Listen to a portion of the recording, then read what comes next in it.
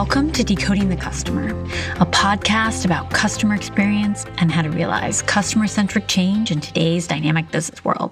I'm Julia Ahlfeldt, certified customer experience professional, business advisor, and host of this program. Thanks so much for tuning in. If you're new to the show, welcome. If you're a returning listener, thanks, and it's great to have you back. This episode is part of my CX mini masterclass series here on Decoding the Customer. These weekly episodes are published each Thursday and designed to be punchy, bite-sized overviews of key customer experience concepts and ideas for how you can help your organization thrive through customer centricity. Whether you're new to the field of customer experience, are preparing for the CCXP exam, or are a seasoned professional looking to brush up on a few basics, this series will help you improve your knowledge, skills, and performance to stand out as a CX professional. This is episode 70. The first episode of February. Regular listeners will know that the first episode of the month is usually an interview episode, and I do have one coming later in the month. But for February, I've just switched the order around a little bit, and I'm starting with a CX mini masterclass. Today, I'm going to explore the topic of rituals in the workplace and the role that these play in influencing organizational accountability and CX culture. Rituals are sort of an invisible force within a workplace.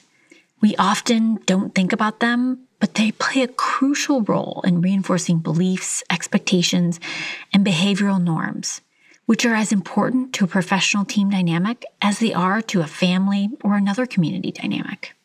I've only seen the topic of rituals pop up a few times in the context of customer experience, so it's not something that's a buzzword yet.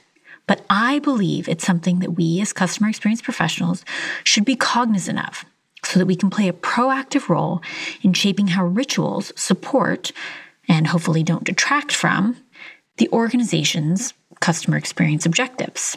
As we'll discuss in a minute, rituals come from the culture, and they also reinforce the culture. So if your organization's rituals are driving things in the wrong direction, it's something you might want to change. If you've been looking to delve deeper into an emerging topic for customer experience culture and organizational accountability and are keen to hear what the researchers say about it, then this episode is for you.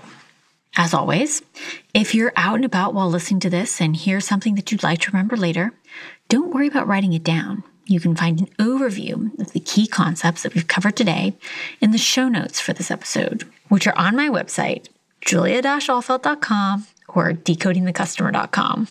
My interest in the topic of rituals started when a client asked me about best practices on the role of rituals in shaping customer-centric culture.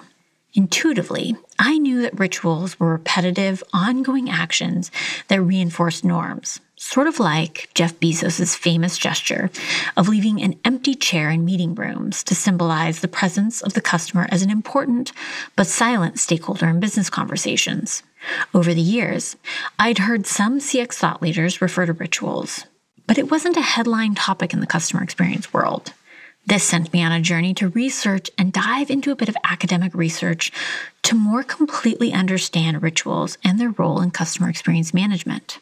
And today, as well as some ideas for how customer experience professionals can leverage rituals to support their customer experience management objectives. First, let's start with the definition of rituals. Ritual action, it is proposed, is a form of social action in which a group's values and identity are publicly demonstrated or enacted in a stylized manner within the context of a specific occasion or event. Examples of this might include a dinner for employees, a welcoming speech for a new hire, or a manager's weekly team huddle. This definition is straight from one of the most useful business management academic papers that I found on this topic. I'll be sure to include a link in the show notes so you can reference this definition and see where it came from. It's important to note that many scholars use the words rite and ritual interchangeably. In practice, I find that most people refer to specific types or examples of ritual action as rites, and the term rituals is used more as a broad, generic descriptor of rites. Speaking of types of rites or categories, this is where I think things get really interesting because we have different types of rites for different types of things, and it's important to understand the distinction between these. We have rites of passage, which are some of the most common in organizations. Rites of passage help socialize participants to be an accepted member within a broader community. Rites of passage would include things like new hire onboarding. We also have rites of enhancement, which are public celebration of commendable behavior, intended to showcase, model behavior, and recognize individuals. An example of this might be a CEO shout-out in a monthly team newsletter.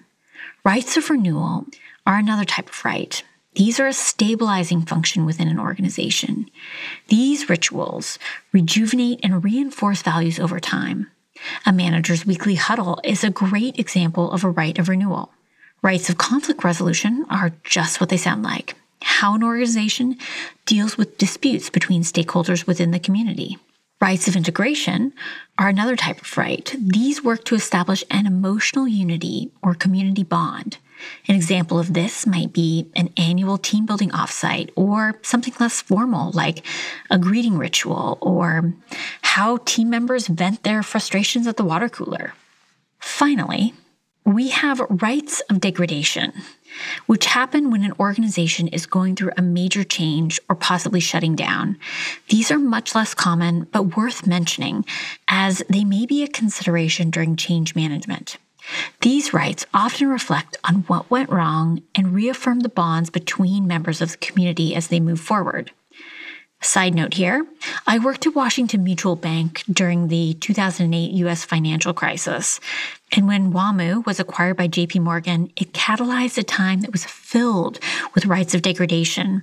As team members reflected on what happened, leaders gave talks reassuring team members about the future, and everybody made plans for what they were going to do next.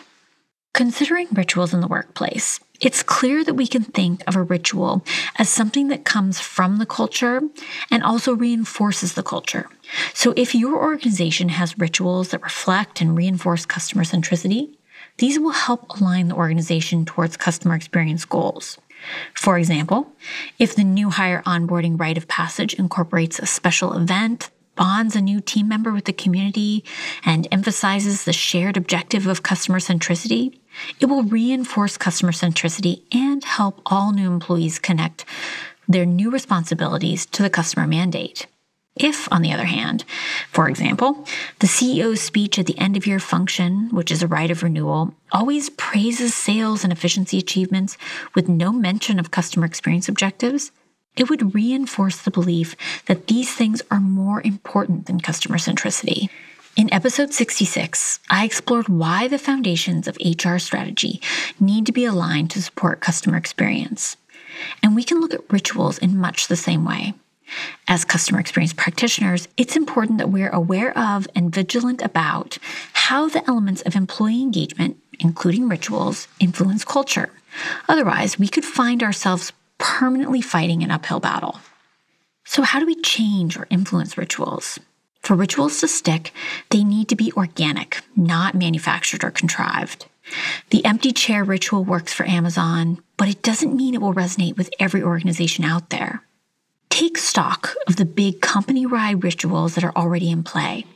What rights have been established, and what do they reinforce?